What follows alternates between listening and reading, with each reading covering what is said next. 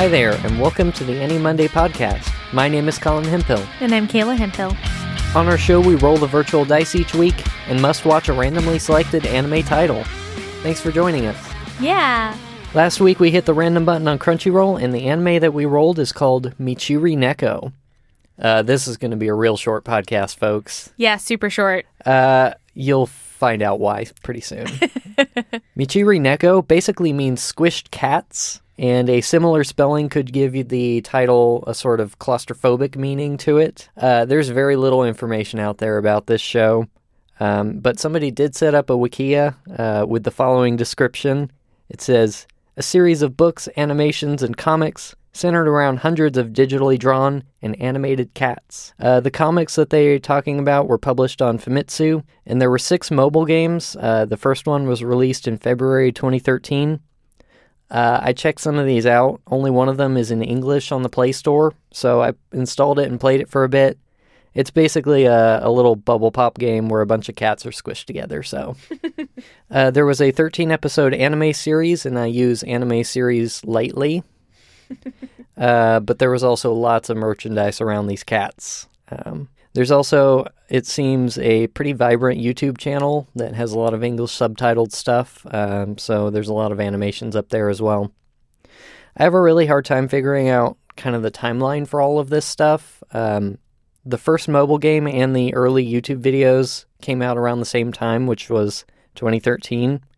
And I think the comics and anime came later, but I'm not 100% sure on that. Kayla is going to share with you the plot of the show now. Well, I'll try. Guys, do you like cats?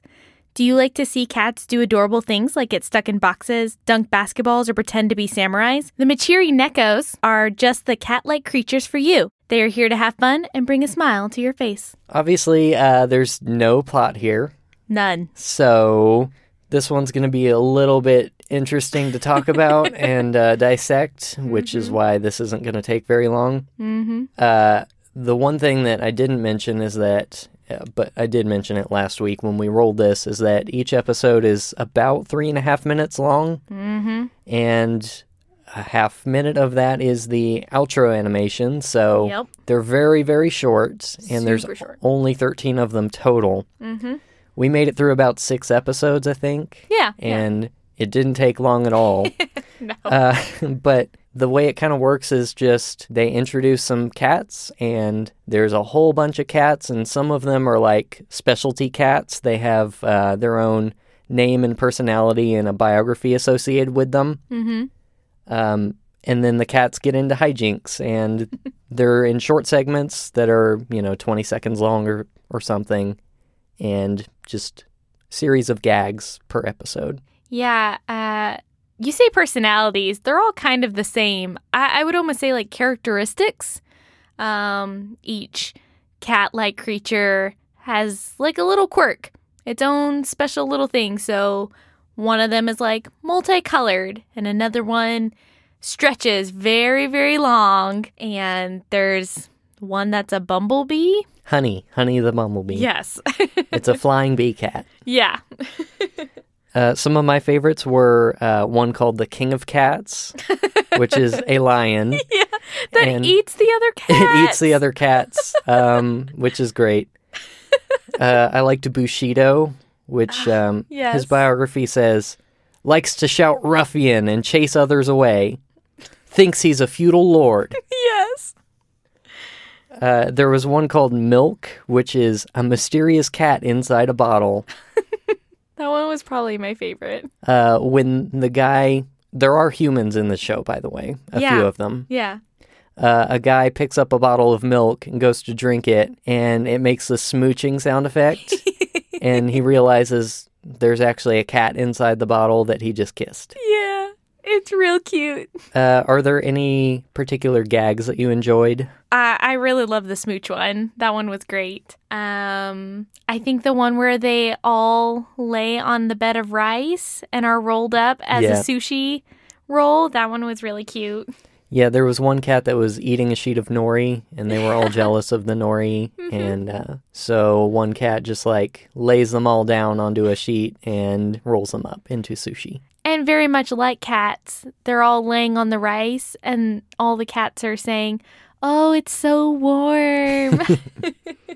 There's one where the cats were curling stones. Oh, yes. Which is perfect because the handle of a curling stone was like the tail of the cat. Yeah, you didn't know at first that it was a cat. Yeah, it just looked like a stone. Slowly started turning. Yep, and then it shows his face. Yeah. And when the cat approaches the other stones at the end of the, I don't know what the end of a rink is. Mm-hmm. One of the cats that was already at the target kind of swats at the cat, yes. coming towards him to keep him off of the target. It was really cute. There's a lot of sports one, actually. Yeah. They play soccer, too. They play soccer. There's one where a human shoots a basketball. Yes. And the basketball basically melts and reveals that it was actually made of squished cats. Yeah. There was another one where all the cats stack upon each other, like they're all standing on each other's shoulders, and then they dunk a basketball into a hoop. All of these kind of have a central theme, which is the cats like to get into small spaces and squish together. Yeah. And that's pretty much how this show is. Which is like you were saying, the literal translation of their name is like cats that stick together. Mm-hmm. Which, again, I don't know where the history of this all comes from. Is it a bubble pop game and they were like, oh, the cats squished together, we should make some animations about that? Mm-hmm. Or did the animation come first? I'm not really sure. Yeah. Is it just the idea that cats like to be in claustrophobic spaces and like to fit into things they don't really belong? Could be. Do you have anything else to say about the characters or the plot? I do. Okay. I think this one will actually kind of make you laugh. Something about this show is that they have a really amazing voice actor cast for no reason. Yeah. For no reason. So one of the cats, Pio Pio, it's the cat with the bird on its head. Oh, right. The guy that was his voice actor is the voice actor of Koyomi from Bakemonogatari. Oh, of course. So I was like, how do we go from that show to this cat show with the same voice actor? Yeah. But it just shows they actually, if you look at all the voice actors for the different cats, you'll see that they're in a lot of stuff, like a lot of stuff that you would know. Lots of mainstream things. So some of the different voice actors have been in things like Naruto and Fairy Tail, like big popular shows. And then they have like hundreds of credits to their names, like each of them. It's kind of incredible. Wow. I guess that makes sense in a way that a show that's this short and they can just hire a really high-end voice actor to fill a role that only takes, 20 maybe minutes. 20 minutes to record all of their lines for the whole show. And then, all right, see you later. They probably actually didn't get paid very much for this. No, but, it would have been one of those quick jobs they could have taken. And they can say, like, hey, we got really good voice actors for this, even though it's this dumb little thing. Oh, they did. They actually advertised it when I was looking up information about the show. Yeah. Is they actually were like, we have an all-star voice acting cast. And you're like, okay. Why? Aside from the voice acting cast, what do you think of the production values, like the animation and stuff like that? I thought the animation was really cute. All the characters are drawn in this very kid-friendly, thick outline, lots of pastel colors, and there's not really ever any backgrounds. If you notice, it's mostly just kind of a one-color palette. Occasionally there'll be some sort of background just to give you a little bit of context. But everything's pretty simplistic in the show and just focused on the cats. Yeah, it's pretty flat and simplistic, and I think that probably stems from the original formats of this show. It's pretty much just carried over from the YouTube series or whatever. It works. The goal is cute cats, and I think they did that. Oh, absolutely. On a very small budget, I'm sure. Yeah. And they were able to do these short little episodes with minimal detail, but really, clear focus on what they were trying to accomplish. Oh, yeah. If you think of it like this is an extension of a larger merchandise property, is this absolutely achieves what they were looking for. Is you recognize the cats, the focus is on the cats, and then you very easily can be like, this is my favorite cat. I want a poster of this cat. I want a stuffed animal of this cat. And it would be really easy to even copy into merchandise, for sure. Yeah, the variation in the cats, we kind of mentioned there's a whole bunch of regular cats that come in different colors, but for the most part, they're basically copies of each other. Yeah. And then they have these few other cats that they introduce that are specialty in some sort. Mm-hmm. And they'll have little name cards for them in each episode. So sometimes it'll focus on the cat that you're seeing, and sometimes it'll introduce a new cat that is just, in the series that they probably have merchandise for. In our gag reel last week, when we were watching a bit of this during the initial roll, we were like, oh, is this a kid's show? Is it? It feels like a kid's show. It could be, for sure. I think of it because it's very simply drawn, so it's easy to recognize certain characters. It has very soft colors and primary colors usually, so there weren't a whole lot of, oranges, actually. It was a lot of blues and greens and yellows and those sort of colors. And everything seemed to hold your attention and focus in one area, but not for so long that it gets drawn out and a kid would lose the attention. Mm-hmm. So to me, I could see how this would easily be a kid's show. I think the other evidence we have for that is that the narration is all kids, yes, from what I can tell. So each of the little vignettes has a title associated with what the gag is going to be, basically. Mm-hmm. And you'll hear a kid read that title before it starts.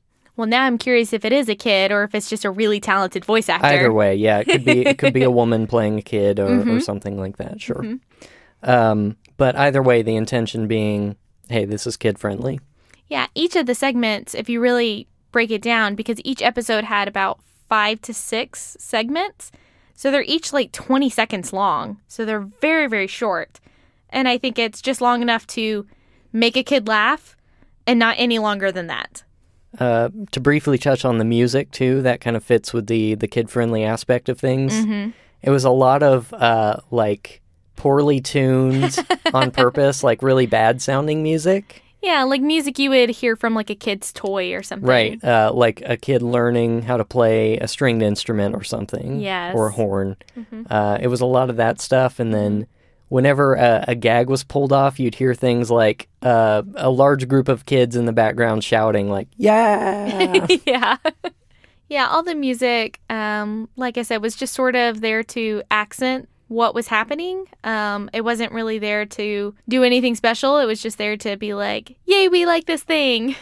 Any final likes or dislikes and closing thoughts? I think the show is really cute if you want to give your kids some brain candy of just look at these cute cats doing cute things. I don't even think you really need the subtitles to understand what's going on. Yeah.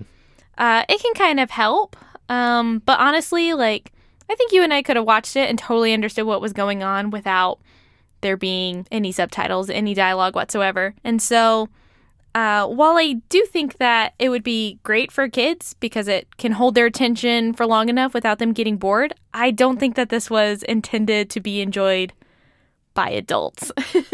Yeah, something that I thought was kind of funny about the show is that there's a lot of really lighthearted darkness to it. Yes. A handful of the gags were, we mentioned, one of the characters is a lion who eats all the other cats. Mm-hmm. And there's also one where, the cats are in a crane game. Yes. Yes. And it says, look at this family of cats, and they're all in this crane game. Yeah. And then a human is playing the crane game and picks one up. Picks the dad up. Yep. And all the kids are like, no, Dad, come back. And it gets taken away, and there's text saying, and now the cat is being removed from its family, and it gets dropped in. And yeah. So I think the subtitles in some ways actually are for the parents to enjoy while the kids can watch this, animation and kind of giggle at what's happening. Overall, it's kind of like you said, the cats are cute, and there's a few gags that made me chuckle. Mm-hmm. Generally, there is zero substance to the show, so if you go into that kind of expecting that, which I think we did, like based on the initial reactions we had, we were like, this is not going to take long. There's not going to be much to it, and we're going to have a real short podcast episode. Yeah. I think one thing you were talking about, not quite knowing the history of the show, it can be a little hard to understand, but at least from what I was reading, it seemed like the cartoon and the video games came before this anime series. And so I think something that is true with most video game adaptations is it's really hard to capture why you like that video game and, if you try and animate it.